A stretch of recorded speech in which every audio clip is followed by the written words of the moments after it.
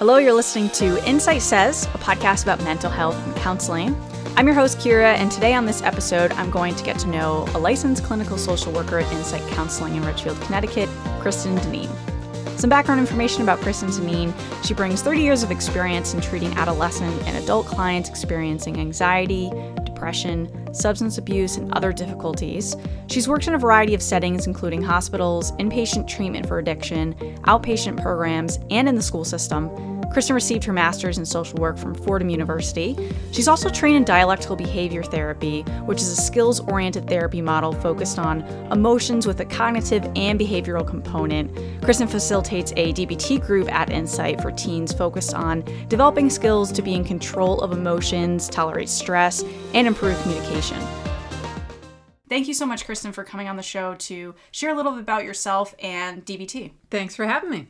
So how did you become a counselor? What kind of training education did you have to get to where you are today? Well, I started in college with my undergraduate degree in social work, worked in Newark, New Jersey. And then after graduating, I had my first job as a social worker in a drug and alcohol rehab, working on the adolescent unit. So that was how I started out. And that's also how I really saw the benefits of inpatient treatment and how powerful the treatment experience could be with the teenagers working together, but also including the families in. And we did multifamily therapy, different programs, and that was extremely beneficial for people to feel validated and to learn new ways to be able to address substance abuse issues, depression, anxiety.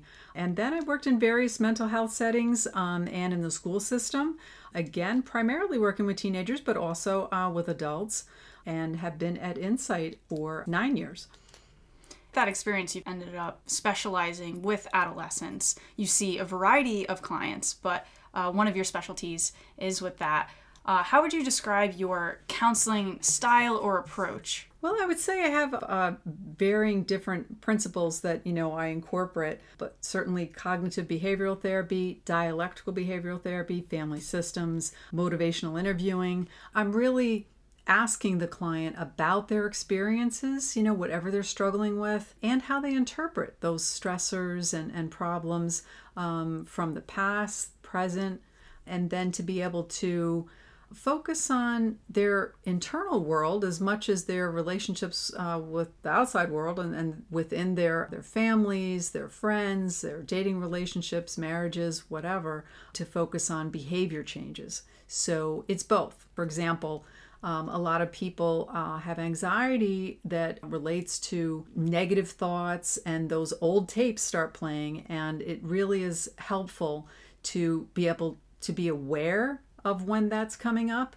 and then to reduce their anxiety and depression by learning new ways to cope with that and new ways to respond, both in their head and then also in terms of like how they're communicating to other people. So connecting the thoughts with the behaviors. And a lot that goes with that is mindfulness, which is something that you focus on with dialectical behavioral therapy, which you just mentioned. Can you explain what DBT for short is? Sure. Dialectical behavioral therapy was created by Marsha Linehan many years ago, and she incorporated cognitive behavioral therapy principles with mindfulness.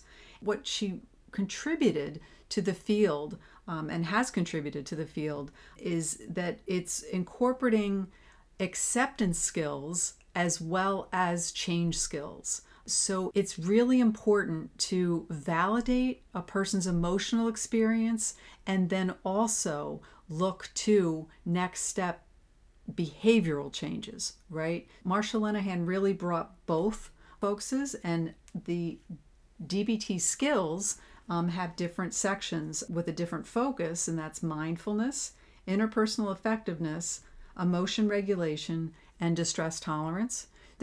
Within each subject, there's skill sets that she put acronyms to make it easy to remember, because you can't practice something that doesn't show up in your head. By learning the acronyms and then being able to apply those skills in your everyday life, what's stressful, what you're going to do differently, and embrace the skills. Pretty easy to learn, but it does take a mindfulness focus to actually keep bringing the different skills. So these skills that you're teaching, you do this with individuals, but you also do this while leading different groups. Yes, I see people individually, teenagers and adults, and we have adolescent groups where we're teaching the DBT skills, and the kids work very, very well together.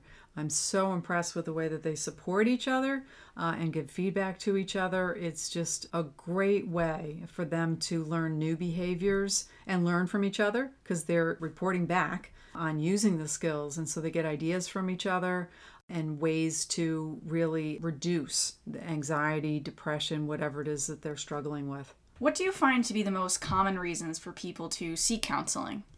Most people are struggling with anxiety, depression, often goes together, often both anxiety and depression at the same time, as well as substance abuse. That could be just substance abuse, but again, just like anxiety and depression, there's a lot of overlap what people are struggling with. And that goes right into, experiencing family problems, behavioral problems, and to be able to identify what is interfering the most or what puts the person at risk the most, and starting with that and reducing their vulnerabilities, providing treatment, and then making improvements from there. How closely do you work with other mental health care specialists, either in Insight or outside of the Insight network? Yes, an important part of treatment. We work collaboratively with each other at Insight, co-leading groups together. We'll refer to each other because many times different family members need their own individual treatment. So we will be consulting on how to map out the best treatment for a family, treating different family members. We also have different areas of expertise. So we'll refer for psychological testing, we'll refer for prescribing medications. So, we have our resources within Insight Counseling, but we also work very closely with outside professionals, other psychiatrists, medical professionals if someone's requiring other medical treatments for other disorders, hospitals, rehabs, and certainly the court system. So it really is that team approach. Now, what aspects of being a counselor do you really enjoy and look forward to? Oh, I think it's very rewarding helping people and seeing them make progress, celebrating their achievements. It's just really great to see someone build confidence and be able to respond to things in a different way, and being part of their journey certainly is a very special connection that you make with someone. And you really get to be part of that journey with them, of helping them along and seeing their successes and helping them when there is a failure too.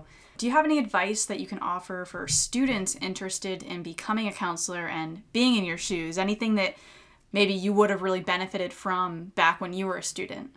Or prospective student, I guess. Yeah, I've had several students, even just recently reach out and just interview me. So I think that being able to work some connections or just reach out to somebody that you don't even know to either job shadow or interview them about their career, their job, getting short internships, exposure to different populations so that you know what you're interested in.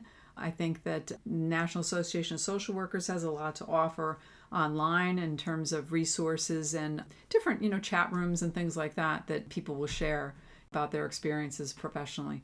And the internet is a great place to network and find the people to actually be able to interview, job shadow, have an internship with. There's also Psychology Today, which is a great way for people to identify therapists in their local area. And we'll include that link in the show notes for this episode. Thank you so much for coming on the show and sharing a little bit about yourself so people can get to know you, along with the really great advice that you gave. Great. Thanks for having me, Kara. So for more information about Kristen and Insight Counseling, head over to insightcounselingllc.com. Again, that's insightcounselingllc.com. Follow us on Twitter at Insight Says and Facebook at Insight Counseling CT. You can also request an appointment to info@insightcounselingllc.com. Thanks for listening, and join us next time to learn and discover more about mental health.